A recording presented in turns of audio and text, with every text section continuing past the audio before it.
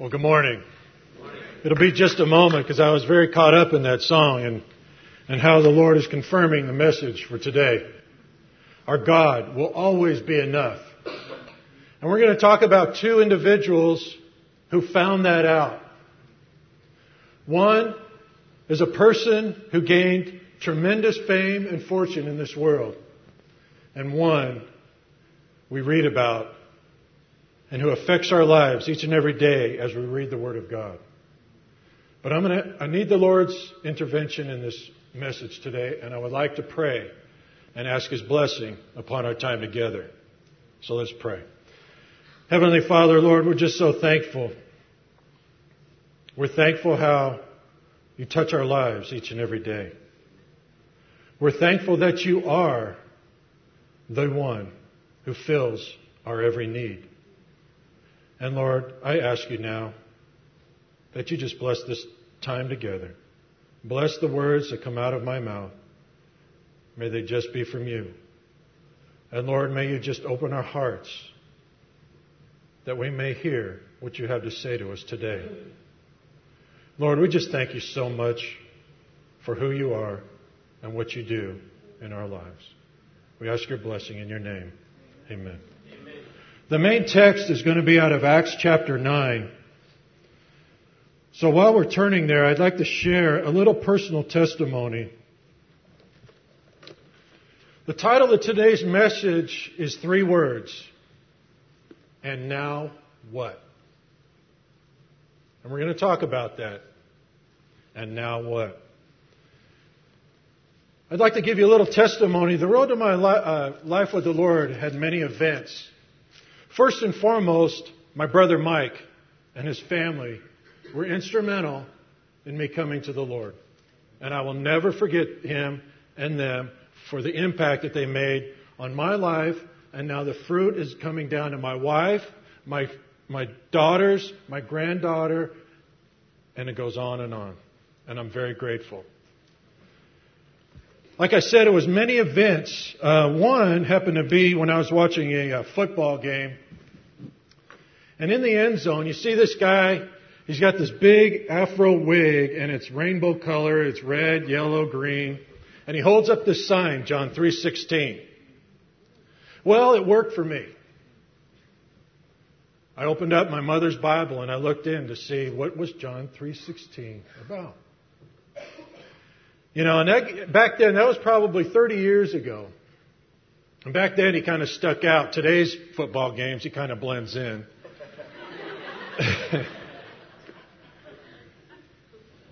But there was another event that led to my life with Christ.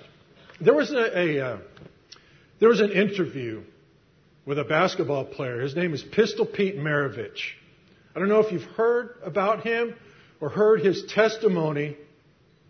But this is a man, he was being interviewed on ESPN when they were a very new network. And Pistol Pete got his nickname because when he was young, he was a decent basketball player, but he had to shoot from his pocket like this because he wasn't strong enough to shoot from over his head. And he was pretty good, and someone gave him the nickname, said, hey, he looks like he's shooting a pistol. So the nickname stuck. And he's known as Pistol. He's known as Pistol Pete. But Pistol Pete, he's one of the top 50 best basketball players of all time. So he's achieved quite a lot in his life. And so when he was being interviewed on ESPN, that was Pistol Pete Maravich. I wanted to hear what he had to say. I'm thinking, well, he was going to talk about his basketball career, and he did a little bit. He gave his testimony on ESPN. He gave his testimony from start to finish, and I listened. And I thought, this is Pistol Pete Maravich. He may have something to say that I may be interested in. Because I played football, basketball, baseball, ran a little track in high school. I was into sports. That was my thing. I dedicated a lot of time and effort to sports. Sports was very important to me for a very long time. It still is. I really enjoy it for the pure aspect of what it is.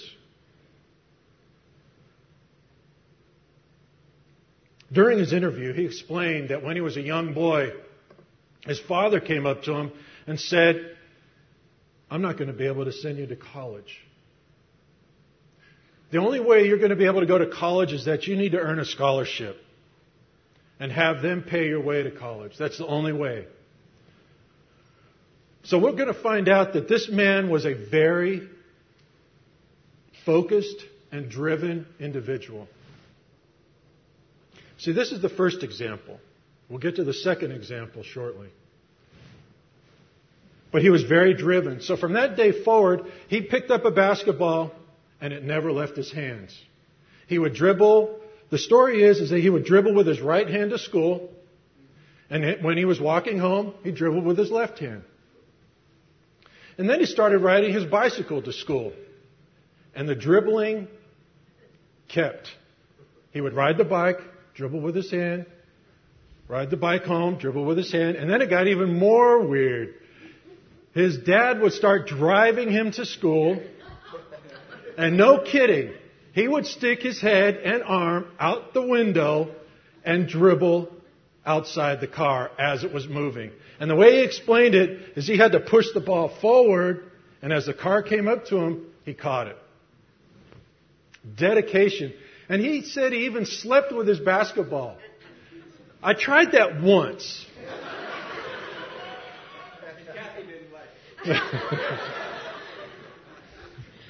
I tried that once, and once is all it took. But he had goals, and he had dreams, and he had aspirations. His goal, he said, was to go to college, was to go pro, sign $1 million contract, win a championship diamond ring. That was his goal, word for word. This type of goal, though, is quite common amongst young people. They see the glitter and what athletics at that level can give. Money, fame, fortune. Security? Yes? No? Maybe? We'll talk about that. But Pete possessed a drive in his life. A drive that will come to his benefit in another path. And we'll come to that. But he shared that in the 8th grade, he was so good that college coaches were already coming to scout him. In the 8th grade. He played varsity from 8th grade to the 12th grade. He was very successful. He ended up going to Louisiana State University. And back in those days, a freshman could not play varsity basketball. Right, Carl? Right. So he had to play JV. And he was already a success in high school. So he could have probably, in this day and age, gone right to the pro level. So he had to sit out. But he played 3 years of varsity. And his records still stand today. He averaged 44 points per game for his career. 44 points per game. And this was before the 3-point shot. You know how they got that longer shot now where they can make 3 points? They didn't have that back in those days. And I looked it up. His record stands today. 44 points per game. He's somebody in the basketball world. He's somebody. He was drafted by the Atlanta Hawks. So he's well on his way to living out his dream. He's drafted into the pros. He signs a contract for the most money of any athlete at that time. Not player, not basketball player, athlete. Not rookie, athlete. Covered all the sports. He's playing pro. He went to college. He's playing pro. He signs for a lot of money. Hey, he's living out his dream. Sounds pretty good so far. But during his pro career, there was some jealousy from the older veteran players. He signs for all this money. His style was a little more flamboyant and flashy than it was used to back in those days. But he was a tremendous ball handler. He could dribble. He would put on clinics, and he would put on shows of his ball handling skills. It was quite amazing what he could do with a basketball. And towards the end of his career, he would go and do demonstrations. And he was asked to go to a Bible camp one year. And Pete loved the world. He found alcohol in his life and had no aspirations about God at this point. But he was asked to go to a Bible camp to do a demonstration. So he got a friend of his, and he had to drive a few states, and they were stopping at a few bars on the way. And they finally got there, and the leader of the Bible camp said, Mr. Marovich, can you wait just a couple of days? We have some events that we need to take place before we can have you come in. So he did, and Pete, you can look up his testimony on YouTube, and he'll give it to you. And he says, when I got to that Bible camp, I saw men praying, and I got nervous. I got ashamed. I got bothered. It affected me seeing men pray. So he's at the Bible camp, and he has to wait a couple of days. So what does one do at a Bible camp? You go to meetings, right? So he ends up going to a meeting, him and his friend. And the speaker was giving him the gospel message. Jesus loves you, died for you, and loves you. And at the end of the message, they asked people to come forward. Who would like to accept Jesus Christ as Savior? And his friend was getting up, and he's heading on up. And Pete goes, where are you going? What are you doing? He says, I'm going. I heard what's being said here. I'm going. Pete at that moment didn't really buy it yet, didn't really get it. But his friend said, hey, I hear it. I hear it. I hear the message about Jesus Christ. And they got into a conversation. And his friend helped lead him in his brief time with the Lord to the Lord. And Pete went up at that Bible camp. And it changed his life because he was searching. He was searching in his heart, and he admits it. He was looking at other religions. What is the meaning of life?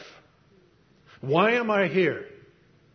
Because he found out basketball was not it. Basketball was not it. Even though he devoted his entire life and obtained all of his goals, he was still unfulfilled. And he was searching. Why am I here? What am I to do? And where am I going? 3 questions that perplex mankind for as long as we can remember. Why am I here? Where am I going? Where did I come from? Pete was searching. But he was a driven individual. And when he got it, man, he got it. He got it. And we're going to talk about another gentleman who had not the same profession, but he had the same type of aspirations. He wanted to be successful in this world. And I'm going to do whatever I can to be successful in this world. Whether it be a job, whether it be a hobby, whether it be whatever business that you have that you're determined to be successful at outside of the Lord.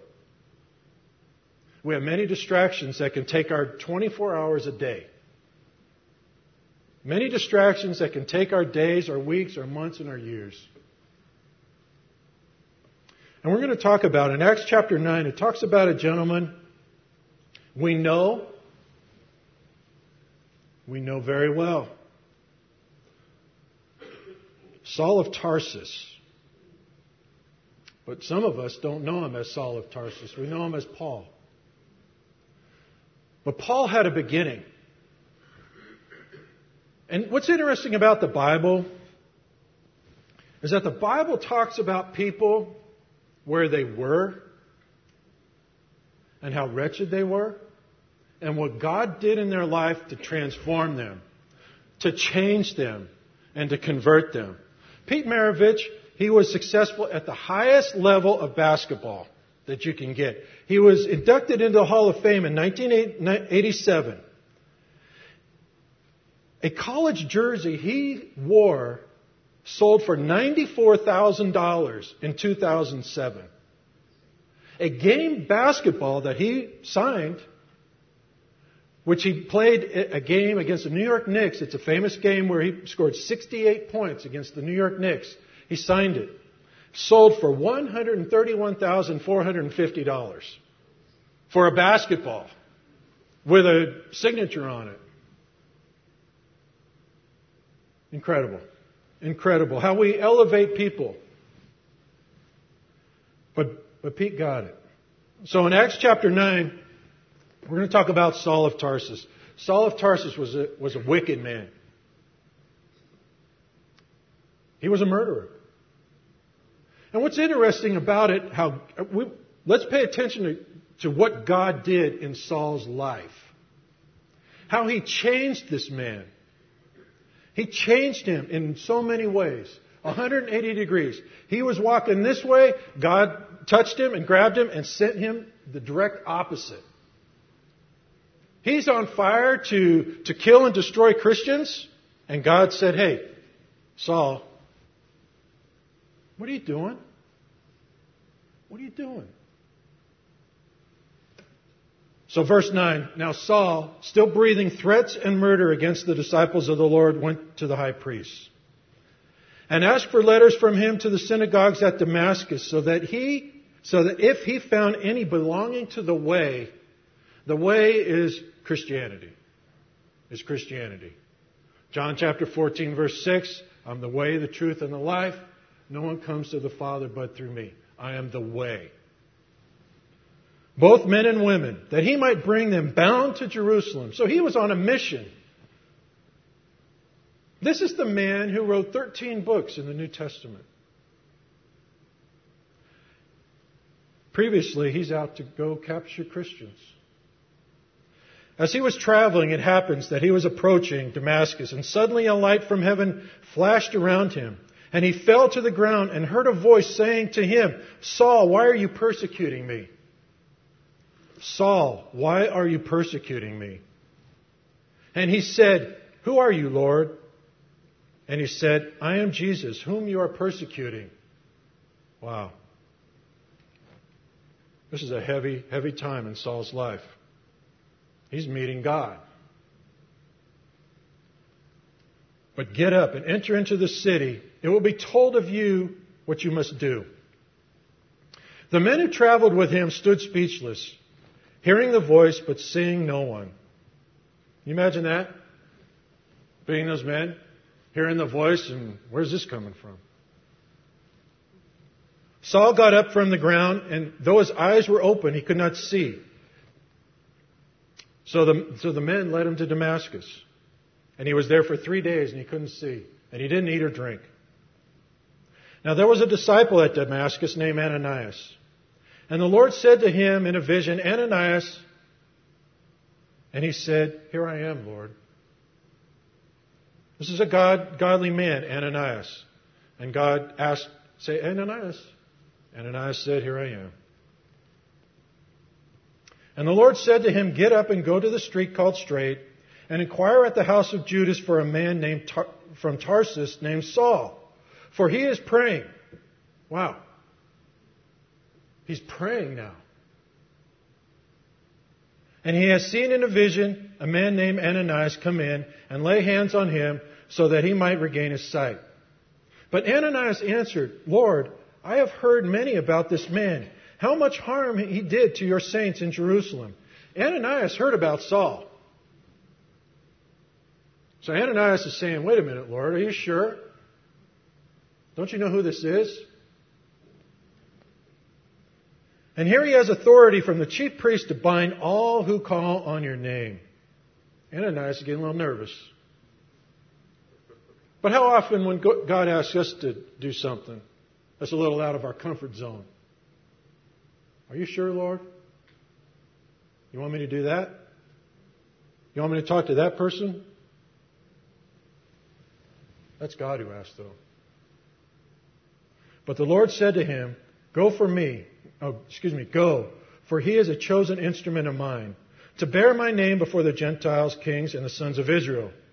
For I will show him how much he must suffer for my name's sake. So Ananias departed and entered the house. So Ananias said, okay, done. And after laying hands on him, he said, Brother Saul. So now, he's Brother Saul. Now he's Brother Saul. What a transformation is taking place. Right before our eyes, right before Ananias' eyes. A transformation that will affect people globally. The Lord Jesus, who appeared to you on the road by which you were coming, has sent me that you may again regain your sight and be filled with the Holy Spirit. Wow. Now he's going to be filled with the Holy Spirit. There's a change going on here. Radical change in Saul's life. And immediately there fell from his eyes something like scales, and he regained his sight, and he got up and was baptized. And now he's baptized. Pretty amazing. And he took food and was strengthened. Now he's strengthened. For several days he was with the disciples who were at Damascus. Now he's hanging out with the Christians. He's fellowshipping with the Christians. Aren't those the ones that he was heading on to capture? Now he's hanging out with them. And immediately he began to proclaim Jesus in the synagogue, saying, He is the Son of God. Man, it just keeps getting better and better. Not only is he hanging out with the Christians, now he's proclaiming Jesus is the Son of God. Who is this? Who is this?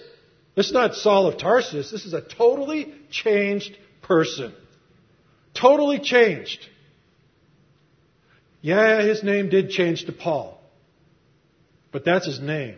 But the person changed. Radically. And all those hearing him continued to be amazed. Absolutely. And were saying, Isn't this not the one who in Jerusalem destroyed those who called on his name? Just like he's doing. Just like he's doing. And who had come here for the purpose of bringing them bound before the chief priests. People are saying, Is this a tactic? Is this a ploy? They're still not sure. They're still not sure about this Saul. But Saul kept increasing in strength and confounding the Jews who lived in Damascus by proving that Jesus is the Christ. Wow. Transformation. Conversion. Changed. Inside. Outside. His name. That comes later. But it's minimal. The person, the man, Saul, was changed inside his heart. Where he was going and what he was doing. Now, a few years passed. In Galatians, it talks about him going to Arabia. He took some time. This is a big step for this guy. Now he's going to get close to the Lord. And he's going to get away from people a little bit and just be one-on-one with the Lord. And the Lord's speaking to him. And in verse 23 it says, When many days had elapsed, the Jews plotted together to do away with him. So now the hunter is now the hunted. Can you imagine that? And reading about Saul and then Paul, I don't ever recall him saying, when it got tough, when they're coming after him, when they're throwing me in the prison, hey, don't you know who I am? Don't you know who I am? I'm Saul of Tarsus. He never said that. He didn't say, don't you know who I am? He stuck with it till the day he died. He did not waver away from Christ. Not one flinch. But their plot became known to Saul. A couple more minutes here. They were also watching the gates. They wanted to destroy Saul. They wanted to capture him. But he had a friend of his, Barnabas. Barnabas, in verse 27, took hold of him, brought him to the apostles, and described to them how he had seen the Lord on the road, and that how he had talked to him, and how at Damascus he had spoken out boldly in the name. Barnabas is fired up. He's ready to look at this guy. Look at this changed man. I can vouch for him. I've seen it. Because they weren't believing him in the beginning. I mean, this is Saul of Tarsus, the murderer and capture of Christians. Sometimes when we're converted, people are, yeah, we'll see. This may be a phase. You know, you went through the sports phase. You went through the drinking phase. Now you're going through the Christianity phase. Yeah, we'll see. We'll see. But Paul didn't waver. And he didn't let that slow him down either. Doubt of others. We press on. We keep going. We don't allow that doubt. Well, we'll see. Yeah, sure, right. Time will tell. Don't matter. We're moving on. We're pressing on for the Lord. And he was with them moving freely in Jerusalem, speaking boldly in the name of the Lord. So he goes from watching Stephen get stoned to going after people in Damascus. Now he's speaking out boldly in the name of the Lord. Transformation, conversion, change, radical. But that's what God does. What is it that may grip our heart? What is it? Could it be basketball like Pete Maravich? Because thank God that Pete Maravich came to the Lord when he did. Because, I don't know if you know the story about him. He was playing basketball in a pickup game with a gentleman named James Dobson from Focus on the Family. And he had a heart attack and died at 40 years old. Right there. He was doing something that he could dream about. He could do things with a basketball. He didn't even need to have his eyes open. And he was doing it as one of the favorite things that he could do. And the Lord said, hey, come home. I didn't know Pete Maravich personally, but his testimony affected my life. The testimony of my brother affected my life and affects my life. The testimony of Saul of Tarsus, who later became Paul, who wrote 13 books in the New Testament. We've been affected by Saul of Tarsus. We've been affected by what God did in this man's life. Amen. We've been affected in an eternal way. Not in basketball, not in what we do on our daily basis here. It affects our destination. Where are we going to go? Pete Maravich, when he was growing up, he was successful in high school, and people would say, and now what? And now what are you going to do? And he's thinking, well, I had a good high school career, and he went to college. And he was very successful. His records still stand. The question is, and now what? And at the end of his NBA career, he asked that same question himself. And now what am I going to do? Life's more than a cycle of growing up, learning a career, working, having a family, retiring. And now what? Where are we going? God has the answer to that. God has provided a way for that. We don't have to do much. But sometimes it's very difficult. Because our heart and our head is telling us one thing. But God is saying, hey, I'm here. I provided a way for you. When your time here is done on this earth, and it will, that's what we all have in common, 100% guaranteed. Our days here will end. God has a place for us reserved. Our home. Our home. We're just passing through this town. We have a home waiting for us in heaven because of what Jesus Christ. Pete Maravich found his completion, his answer. Paul found his life purpose in God. What is it that may be distracting us? Because it's out there. We were just talking. The technology is crazy what's out there now. On their cell phones, you can watch TV. That's crazy. Just a distraction away from Jesus Christ. Time's up. Time's up. So may the Lord speak to us. May it reach deep down in our hearts and speak to us. Are we where God wants us to be? Are we on the path where God wants us to be? Or are we distracted by goals, aspirations in this world? In this world. I want to be an NBA basketball player and I want to win money and championship and set all kinds of records. For what? We're just temporarily here. Temporarily. Temporary. We're just passing through. Just passing through. Let's pray. Heavenly Father, Lord.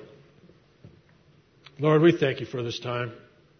And Lord, I just pray that these words will reach deep down in our hearts and we'll see the examples of Pete Maravich and Saul of Tarsus, and who later became Paul. And his writings are instrumental in our lives, Lord. And we're thankful on the work you did in each one of their lives and how you affected people around them, Lord. And Lord, we just ask that you reach in our hearts and may we evaluate where we're going. Where are we spending our time? Where are we spending our efforts? Are they trivialities of this world? Or they have eternity values in view? Lord, I just thank you for the privilege it is to speak for a few moments. And I just pray that you just go out into this world and affect lives. May we be a reflection of your love through the people around us. And Lord, may we just be ready to give a testimony at any moment of time. Lord, we just pray that you just guide us home safely. We thank you and praise you for this time. It's in your name. Amen.